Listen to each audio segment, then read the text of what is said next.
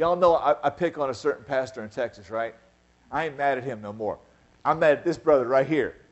This guy right here is the church's vicar, the Archdeacon Glenn Carty.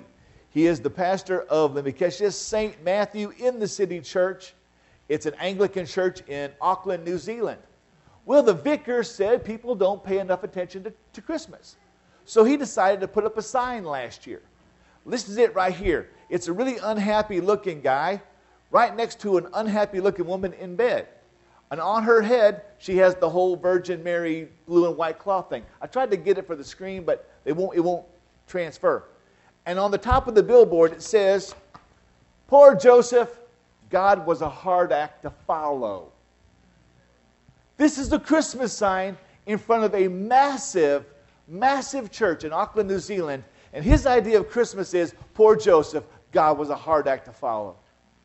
And everybody got upset last year. Everybody was outraged that this jerk would reduce Christmas to something that petty. Well, this year, he went above and beyond the call, everybody. This year, in front of this massive stone cathedral, this beautiful 200-year-old church, you know what the billboard is this year? It's the Virgin Mary all in her black robes and her little white frame, and she's sitting there like this with an early pregnancy test in her hand. Now, hang on. I want you to listen to this, because I couldn't believe that a pastor who stands in a pulpit would say something this stupid. He said right here, he says, the billboard portrays Mary, Jesus' mother, looking at a home pregnancy test kit, revealing that she is pregnant. He says, irregardless of any premonition. I'm like, wait a second. Premonition? Gabriel said, you are with child. And she said, wait a second, I'm a virgin. He said, don't worry about it. God will take care of it. And at the end of that, remember what Mary does? She sings the Magnificat. If you were grown up Catholic like I did, you know what that is. That's her praise to God for Him making her worthy to bear the Messiah. Now, what he says right here is he says, this pregnancy would shape her future. I agree. He says Mary was unmarried, young, and poor. That was a lie. That was the truth, and that was a lie. She was officially married to Joseph. She was betrothed in the Hebrew culture. She was as good as married. She was young, 14, 15, but that was common in her day. And it says she was poor. How does he know she was poor? Well, apparently the congregation of the good vicar is poorer people in the areas of New Zealand. So he wanted them to relate to the Virgin Mary. This is the part I love, Ken. You need to write this one down, buddy. She was certainly not the first woman in this situation, nor would she be the last. And I went, hang on a second. She was not the first virgin to be found pregnant in history. Let's look that one up in the Bible. And I said, this guy is an idiot. He's the pastor of a massive church. He has thousands and thousands of dollars to throw at these massive paintings, which just are huge in front of the church. This is his thing. The aim of the billboard for the last 2 years has been to lampoon or to make fun of the literal interpretation of the Christmas conception story. What is the good vicar saying? The Bible doesn't really mean Mary was a virgin. It doesn't really mean that Jesus was the Son of God. He says, why are we concerned about this? He says, is the true story of Christmas about a spiritual male God sending down sperm so that a child would be born, or is it about the power of love in our midst as seen in Jesus? This idiot, this jerk is saying that Christmas is not about the Messiah. It's not about hope. It's not about overcoming sin. Christmas is about helping the poor. It's about identifying with those less fortunate. Now, I'm sorry. Those of you who are doing the Baptist Faith, the Message, the Scripture came for what purpose? To tell us to feed the hungry? No. To tell us to care for the less fortunate? No. To tell us to take care of unwed mothers? No. That is not the purpose of the Bible. What is the purpose of the Word of God? To show us our need for salvation and to tell us where salvation can be found. Amen? That's the purpose. This man is perverting, and I mean that literally, he is perverting Christmas to make it stand for something that it's not. Now, I found this after I had already printed the sermon for this week. So I want to answer the question. Is it Christmas yet? Well, here. What are the unmistakable signs of the Messiah? Because the good vicar doesn't understand the Word of God. The good vicar doesn't understand what's happening. Let's look at this morning. We have a lot of scriptures to cover. They'll be on the screen, and I want to go through them because I don't want you to be fooled by all this bleeding heart nonsense. Christmas is about one thing, the salvation of the human race. It begins at Christmas, and it culminates on the cross of Calvary. Amen? Here it is. Let's get this back to the beginning. Malachi 3:1. Remember, Malachi is the last Old Testament prophet. He is the last one who will speak. After him, there are 400 years of silence. For 400 years, God does not speak to the people of Israel. He finishes with Malachi, and what does Malachi tell them as the last message from God? Here it is, Malachi 3:1. See, I am going to send my messenger, and he will clear the way before me. Then the Lord you seek will suddenly come to his temple, the messenger of the covenant you desire. See, he is coming, says the Lord of hosts. I call this the prophet speaks again. The prophet speaks again. Why? Because Malachi is going to finish up the Old Testament prophecies by saying, all right, God's going to send a messenger. The word messenger is the word herald. You know what a herald is, don't you? If you study history, you ever watch those Robin Hood movies? All those guys running around in tights and little dresses? Yeah. A herald was the guy with the foofy hat and the little horn, and he would ride into town and he would blow his little horn. He would say, hear ye, the king has spoken. And then he would tell you the king's message. That was what a herald did. Well, it says right here, I'm going to send a herald, and he will clear the way for the king. He will clear the way for the messenger of the Lord. You see, Malachi knows he's it. He's the last one to speak. Now he leaves them with the promise, yes, God's going to be silent for a while. But when the word of God comes, when the messenger arrives, then you know the time of the Messiah is near. You see, the good vicar has forgotten something. The job of the pastor is to be a herald for God's message. My job as a pastor, your job as a parent, your job as an aunt or an uncle is to tell those around us, Jesus is coming back. He came the first time, just like he said, and he's going to come back, just like he said. Why is Malachi's statement so important? Because Malachi is echoing the sentiments of another great prophet of God. That's the prophet Isaiah. Isaiah 43:5 is going to pick up, because it actually precedes by several hundred years. It says this, Isaiah 43:5. A voice of one crying out, prepare the way of the Lord in the wilderness, make straight a highway for our God in the desert. Every valley will be lifted up, and every mountain and hill will be leveled. The uneven ground will become smooth, and the rough places a plain. And the glory of the Lord will appear, and all humanity together will see it, for the mouth of the Lord has spoken. God had prophesied through Isaiah the Messiah would come. Now Malachi picks that up, and he gives that as his parting message before God becomes silent for all those years. I tell you this, in churches around America and around the world, the voice of the prophet is silent this Christmas. Many pastors will step into a pulpit, and you know what they're going to tell you?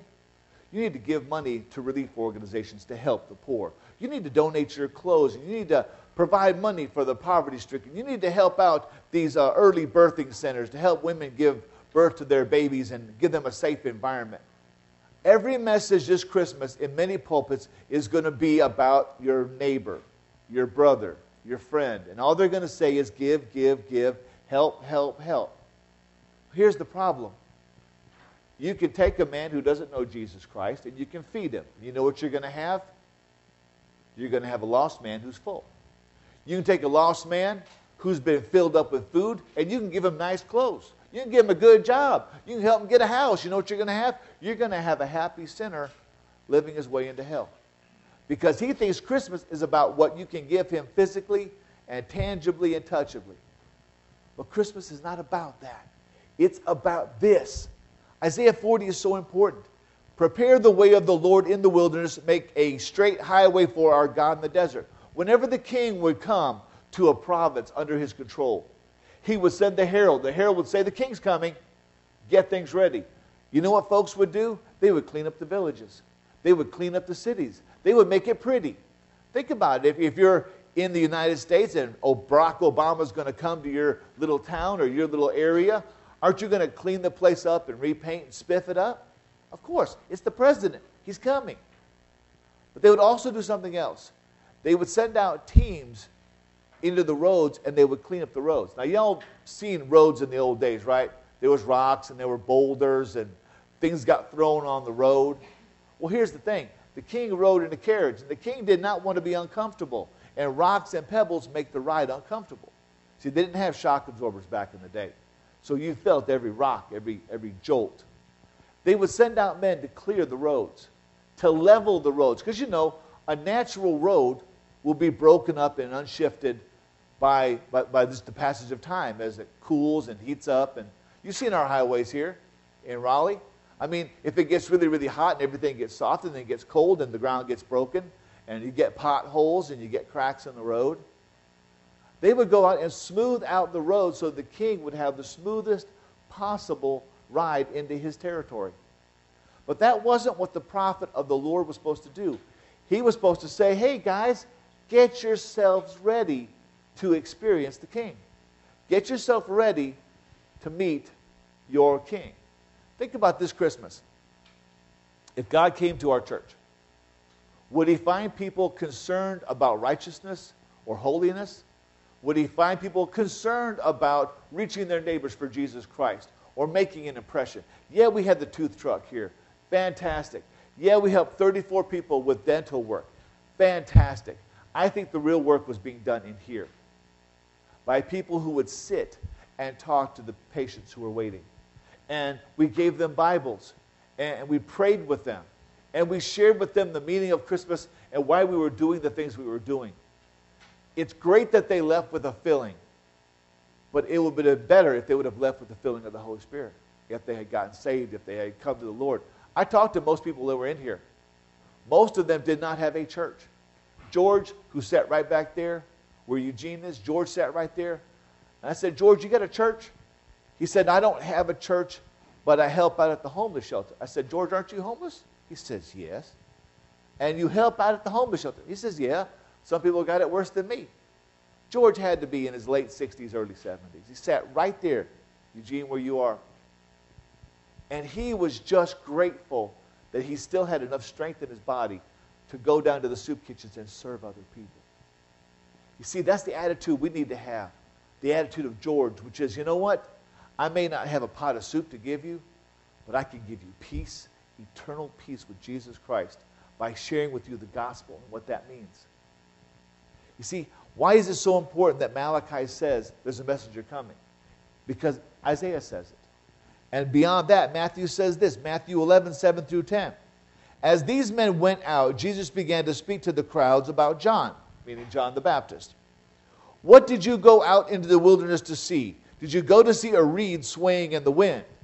A lot of preachers are like reeds swaying in the wind. Whichever direction the wind blows in the church, that's the way they preach. If the people lean this way politically, he preaches that way. If the people lean this way theologically, he preaches that way. He preaches to the movement of the wind. He said, did you come to see someone who preaches to please people? He asked him that question. What then did you go out to see? A man dressed in soft clothes? Look, those who wear soft clothes are in a king's palace. There were official prophets in Israel. Prophets paid by the king, supported by the king. They had the best clothes, the best houses, the best food, and they would preach exactly what the king wanted them to preach. There have been lessons in history. Dictators who've taken over nations. Dictators who said to the church, if you want to keep your church open, pastor, priest, bishop, then you're going to preach this and you're not going to preach that. And you know what? There were pastors who made the decision to preach the gospel, and they wound up in jail, and they wound up dead. Look at the annals of pastors in World War II. Pastors who stood against Hitler died in prison. And then there were those pastors who said, absolutely, mein Führer, I will preach whatever you tell me to preach. And they preached the glory of the German fatherland, and they preached the righteousness of the Führer. There's one picture taken of Adolf Hitler that was hanging in a school, a children's school. And the picture had Adolf Hitler on a horse with the Nazi flag as a standard. And the people who ran that school, I'm not going to say that they were nuns, because that would be not nice. But they let the children sing a song every morning. And it wasn't the national anthem.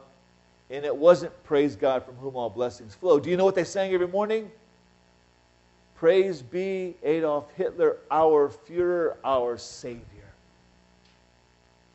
When you don't have the integrity to stand up for the truth, you get an Adolf Hitler, you get a Nazi Germany. People, it happened there. It could happen here. It could happen in Auckland, New Zealand, when pastors think they're smarter than the Bible. When they think, well, science says a virgin couldn't give birth, so let's not preach that. Let's preach, be kind to women who are pregnant early in their lives, and let's help them get through it. I'm not saying we shouldn't help teenage pregnancy cases. I think we should. I think the church should be the first ones to say to a 13 or 14 or 15-year-old, you're pregnant? Wow. Let us help you through that by introducing you to Jesus Christ, helping you repent of the sin, and helping you move on into a life that can be redeemed. Someone asked me about generational curses. Sometimes the curse is this: we don't set a standard for our children because we don't live by a standard. We don't live what we preach. We don't practice it. And believe me, my daughter will never do anything I say, but praise God, she'll do everything I do. You understand what I mean?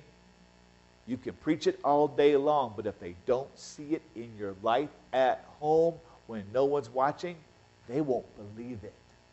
They believe what they see, not what they hear. Children are wonderful that way. He goes on to this in Matthew. He says, but what did you go out to see? A prophet? Yes, I tell you, and far more than a prophet. This one, meaning John the Baptist, this is the one it is written about. Look, I am sending my messenger ahead of you. He will prepare your way before you. John the Baptist was older than Jesus. They were cousins, but he was older. He should have been superior to Jesus because he was older. In the Hebrew culture, age was everything. Here's the thing. John bowed to Jesus. When Jesus came to be baptized, what did John say? He said, whoa, I need to be baptized by you, not you by me. And Jesus said, just do this. Because Jesus was setting an example. If he could be obedient to the customs, so could everybody else. John the Baptist was born and lived for 30 years. At 30 years of age, he took up his ministry. He ministered for 6 months. At the end of 6 months, when Jesus was ready to do his ministry, when Jesus came back out of the wilderness, he came back out to assume his place. Shortly after that mark, John the Baptist did a great thing. He stood before the king himself, before the king's palace, and said, you are an adulterer, because Herod had taken the wife of his own brother, Philip, to be his wife. That's just nasty, people. That's nasty. And nobody said anything. The hired priests of the temple didn't say anything. The hired wise men didn't correct him. But one hairy little Baptist said, you did wrong. What happened? They threw John in jail. But Herod couldn't kill him because the people believed in him. So what happened? Well, his new wife's daughter got up there, did a strip tease on the brass pole, and got Herod to agree to give her half the kingdom. And then she went to her mom, Mom, what do I ask for? She said, ask for the head of John the Baptist on a plate. She did, and because Herod had promised publicly to give her half of his kingdom, he had to kill the man of God. But God allowed it to happen. Why? Because John's purpose in being born was to be a messenger, to be a herald. I asked this question last night, and I'll ask it again today. If you knew the purpose of your life was to live and to train and to prepare your whole life just to serve God for 6 months and then die, is it worth it to serve God? Let me give you the answer. It's worth it. If you prepare your whole life to do only one thing, to announce the Messiah is coming, then it's worth it. You know, it's worth it. So what if you don't live to 90 or 100? So what if you never get wealthy? So what if you never get married? You stay faithful to the place God calls you. And even though it's hard, John did not want to be in prison. John did not want to be there. He sent his own disciples. He says, go ask Jesus, are you the one that we're waiting for, or is there another? John was having his moment of doubt. Because he was in prison. He knew what was going to happen to him. He was scared. Any of us would be scared to follow God into such a place. Amen? They came back, and Jesus, who loved John passionately, said, you just go tell him what you've seen and you've heard. The blind can see, and the lame can walk. Why? Those are all prophecies of the Messiah to prove who Jesus was. Jesus said of John the Baptist, of all the men born to women, there is none greater than John the Baptist. However, the least in the kingdom of God is greater than him. That means the least of us who serve God actually has a greater impact than John the Baptist. That's hard to believe, isn't it? But that's what God has called you to. He's called you to a life of purpose. Do you see the purpose in your life? You say, I'm homeless. I'm single. I don't have a job right now. I just lost my job. You are where God has put you. What do you do with where you are? I've said it before. You will see people every day that I will never meet. People will listen to you that will never listen to me because of who I am and where I am. You have the greatest blessing on earth. You have been called, you have been saved to be a herald of the Lord Jesus Christ. You are to be a modern day John or Jane the Baptist. That's your calling. But that's what happens when the prophet speaks. He says, now the Messiah is coming. Now it's time. Now it's Christmas. But you know what else? Then the prophecy arrived. The prophecy that they had been waiting for all those years came. This is what it says in Isaiah. Therefore the Lord himself will give you a sign. The virgin will conceive, have a son, and name him Emmanuel. See, this is why I think the guy in Auckland, New Zealand has got to be stupid. Because he missed that one. In all of his Bible reading, he missed Isaiah 7:14. And I've heard this one. I told him last night, this is the History Channel in their infinite wisdom figured out how the virgin birth happened. Did you know that? The History Channel, with all of their science, figured out how the virgin birth happened. They said this, Mary was a special woman. We all knew that one, right? So what happened, you see, Mary was descended or evolved from a certain strain of African frog. And we're thinking, what? Well, there's a frog in Africa, you see, and it can self-replicate. And I like the way the guy put it on the show. He says, you know, that's no fun, but it's really efficient. You got to love scientists. They just say stuff like that. Here's the thing. Since these frogs can do this, Mary must have evolved from this frog. And she kept the genetic ability to self-replicate, to be her own parent, I guess. It's weird. And you know what? This was a serious program. Why is the world so desperate to get rid of Mary's virgin birth? Why is this guy painting a picture of her with a pregnancy test as if she's scared? Because if you have a virgin birth, you have a unique child who has never been seen and never will be seen again until he comes back. That's why they're scared. Because if Jesus was born of a virgin, he was the single greatest human being ever born because he was God in the flesh. And that means if the Bible's true, we are all accountable to God. Amen?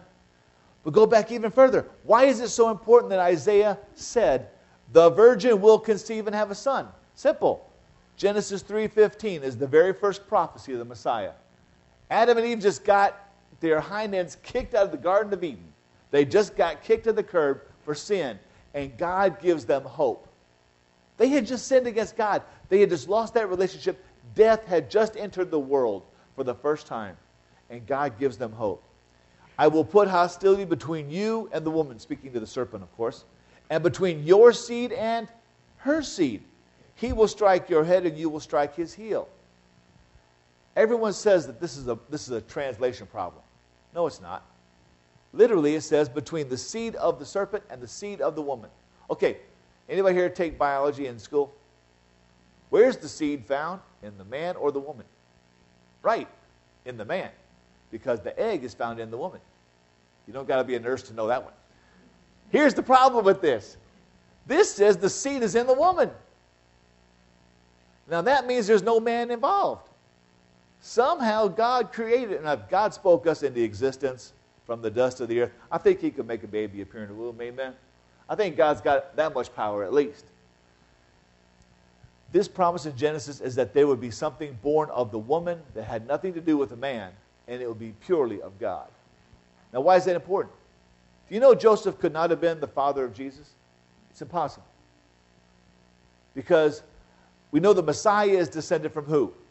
David, right? The root of Jesse. So, David is the one through whom the Messiah has to come.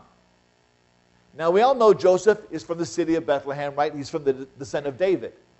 Did you know that Joseph could not be the father?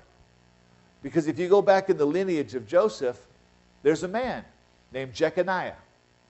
Jeconiah had sinned against God, and God put a generational curse on him. No child coming from you will ever sit on the throne of David.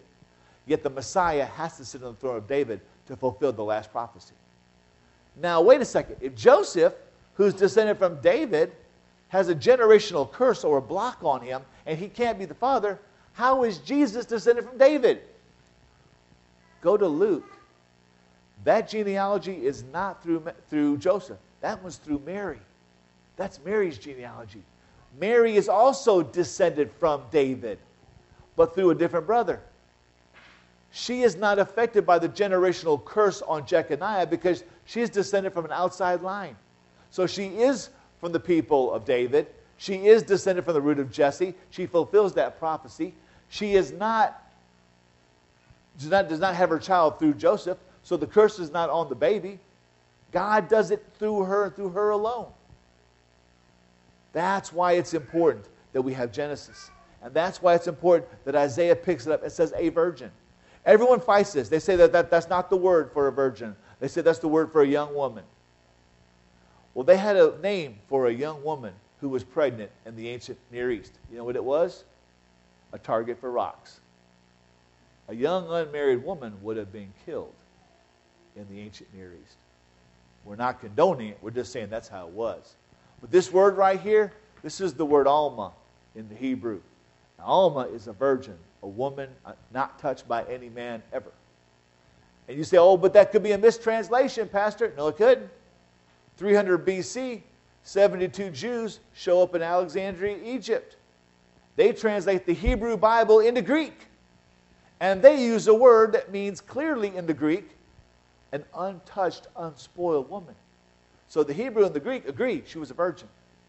That means she is unique in all of history. So when he says she wasn't the first woman in this situation, yes, she was. Nobody else ever experienced the visitation of God. It culminates in Matthew 1, 20 through 25. But after he had considered these things, speaking of Joseph, who's trying to figure out what to do with Mary now that she's pregnant, an angel of the Lord suddenly appeared to him in a dream, saying, Joseph, son of David, don't be afraid to take Mary as your wife, because what has been conceived in her is by the Holy Spirit. Okay, Joseph now, who had his doubts, who was trying to figure out how to get rid of this woman without killing her, suddenly God says, don't be afraid. This is not due to anything a man's ever done. She is still what she claims to be, a virgin. What's been done to her has been done to her by the power of the Holy Spirit. She will give birth to a son, and you are to name him Jesus, because he will save his people from their sins. Now all this took place to fulfill what was spoken by the Lord through the prophet. Here's the culmination. The Bible is a job of connect the dots. Start in Genesis, go to Isaiah, you wind up in Matthew. Same thing 3 times. All this was done to fulfill what was spoken by the Lord through the prophet. See, the virgin will become pregnant and will give birth to a son, and they will name him Emmanuel, which is translated, God is with us. Now this is how you know God has spoken. When Joseph got up from sleeping, he did as the Lord's angel had commanded him. He married her, but did not know her intimately until she gave birth to a son, and he named him Jesus. Interesting thing. Did Jesus have brothers and sisters? Yes, we see them in Scripture. Now, some people say Joseph was an old man, and he had children from a previous marriage, and Mary stayed a virgin for the rest of her existence. You know what I say to that? You ain't never read the Bible. Because this little sentence right here, but did not know her intimately until she gave birth to a son. Let me translate the Greek. He didn't lay a finger on her till the kid came, and once the kid came, all the bets were off. They were married people. That's where you get the brothers and sisters. That's why I never understand why Joseph is always shown as an old man and Mary is a 14-year-old girl. I don't get that. Because scripturally, that's not what it says. To the best we know, Joseph was only 16, perhaps 17. Mary, 14 or 15. Why do we want to read into it the traditions of people who want to change the Bible to give us their own interpretation of it? See, if Mary was a regular woman, just like every other woman, then what is she not? Some kind of holy icon to pray to, who's going to have some kind of connection to her son. You have as much influence with the Lord as Mary does. You don't need her in that communications pattern. That's why rosaries are unnecessary. That's why praying to saints is unnecessary. Because this says she was just a woman chosen by God to do an amazingly difficult thing. But once she had served God, God gave her her life in abundance. She was blessed with many children. I say this to you who are struggling. If you think it's too hard to serve God right now at this point in your life, you're impatient, you want to get on with your life, you want to move ahead, you want to get what you want to get, don't do it. Keep your hand off your life until God gives you back your life. If the Lord's got you in a place in your life right now where you seem to be sitting still, or you're stagnant, or you're not moving, take a lesson from Joseph and Mary. Wait for the time when God gives you the go-ahead to move forward. Then He will bless you because you're moving along with Him and not against Him. You can never rush the hand of God. You can't rush it. You may feel like you're wasting your life, but if you are redeeming every day serving the Lord, it's not a waste. I promise you. What does all this mean? What does all this come to? Well, I stole a line from one of my favorite movies. I love the movie The Blues Brothers. When they go to the Triple Rock Baptist Church, Reverend Cleophas James and Joliet Jake is standing there, and the light's coming through the sanctuary windows. And he looks at it and says, "Do you see the light? Do you see the? Do you know what you have to do?" Here's my question. We've seen what the world wants to do with Christmas. They want to make it about helping the poor. They want to make it about helping pregnant women. And they want to make it about all these other things. And they want to take away the authenticity of the Scriptures. But the question is, do you see the light now? Do you see why every verse of Scripture is important? You can't get rid of Genesis. You can't get rid of Exodus, Leviticus, Numbers, Deuteronomy. You can't change the word virgin to young girl because it will make you feel better. Because if you do, everything falls apart and there is no reason for Christmas. If Jesus was not born of a virgin, if the forerunner did not come, if the prophet and the herald did not come, then what are we celebrating really? Nothing but a dressed up pagan holiday. 3 things. God promised to send us a prophet or a herald to let us know the Messiah was coming. John came in the fullness of time. He did his job, and God took him home to glory. Here's the thing. You have a job, church. Your job during this next week is to remind people that Christmas is not about how many gifts they buy you. Ladies, it's not about how much your husband can give you. I know that hurts. I heard the groan from the back. Okay, kids, it's not about getting every present that you want. You're going to get those anyways. You know, guys, it's not about us getting a new tie or new pair of pants or shirt. That's what we get every year anyways. God sent a prophet to tell the world the Messiah was coming. Our job is to tell the world Jesus is coming back. It may not be in 6 months. It may not be in 6 years. It may be in 60 years. We may all have to walk the veil. We may all have to die before the time of the Messiah comes. But I'm willing to serve God with everything I've got, amen? And if I have to die to see glory, then so be it. But our job as a prophet is to let them know Jesus is coming back. 2, God told us how special the birth of the Messiah would be. He told us all those things that would happen. He'd be born in Bethlehem. That, there would be all these signs that would point to him. And that's wonderful. We're going to deal with that next week. Here's the thing. Our job today is to tell and remind the world just how special the birth of Jesus was. The greatest indicator of the truth of the Bible is prophecy. Prophecy spoken, prophecy fulfilled. The Old Testament was sealed 400 years before Jesus came. The Old Testament was translated 300 years before Jesus came. I always hear people say the Christians changed the Bible to prove who Jesus was. Nonsense. The Bible was sealed, locked, and translated long before Jesus ever came on the picture. So if the prophecies are there, and if they are fulfilled in Jesus, we need to point people to that baby in the manger and remind them it's about that. Last one. 400 years after God made those promises, he did just what he promised he would do, and he'll do it again. The Lord said, if I go away, I'll come back for you, and I'll prepare a place for you that where I am, there you can be also, right? Here's the thing. Whatever house you got, whatever car you got, whatever clothes you got, it's passing goods. It's wood, hay, and stubble. It doesn't mean anything. But what you're doing for eternity this Christmas with your friends and your family and those around you, that could last for eternity. There were some people here Friday that Ken prayed with, or I prayed with, or Dave prayed with, or Pastor Mike prayed with. There are some people right there in that group. They may come to Christ in the next few weeks. And we may never know it, Ken. We may never know that they got saved, except that the seed was planted here, in their hearts, in their hearing, by our testimony. You may share your testimony with somebody this Christmas, and you may never see the result. But when you get to heaven and you go, hey, what are you doing here? And then you say, hey, why are you shocked? I led you to Christ. You led me to Christ. It could happen. That's our job. Let's pray. Father God, thank you for your word. Lord, I do pray mercy. I do pray mercy, Father, on Glenn Carty, the vicar of this church in New Zealand. Father, my blood boils when I think of the things he has said and the terrible things he has done. Father, I'm just angry that he has taken away the glory of the virgin birth, and he's taken away the sacrifice that Joseph and Mary made, and he's made a joke out of it. And Father God, I pray mercy on him, that whenever he is alone and when he is quiet, Father God, the conviction will creep into his heart, and he will realize he has done nothing but damage and hurt to the kingdom of God, and he has not blessed anyone or anything. Father, I just pray that something will happen in New Zealand. A revival will break out. People will rediscover the truth of Christmas, and that many will be saved because of this man's actions.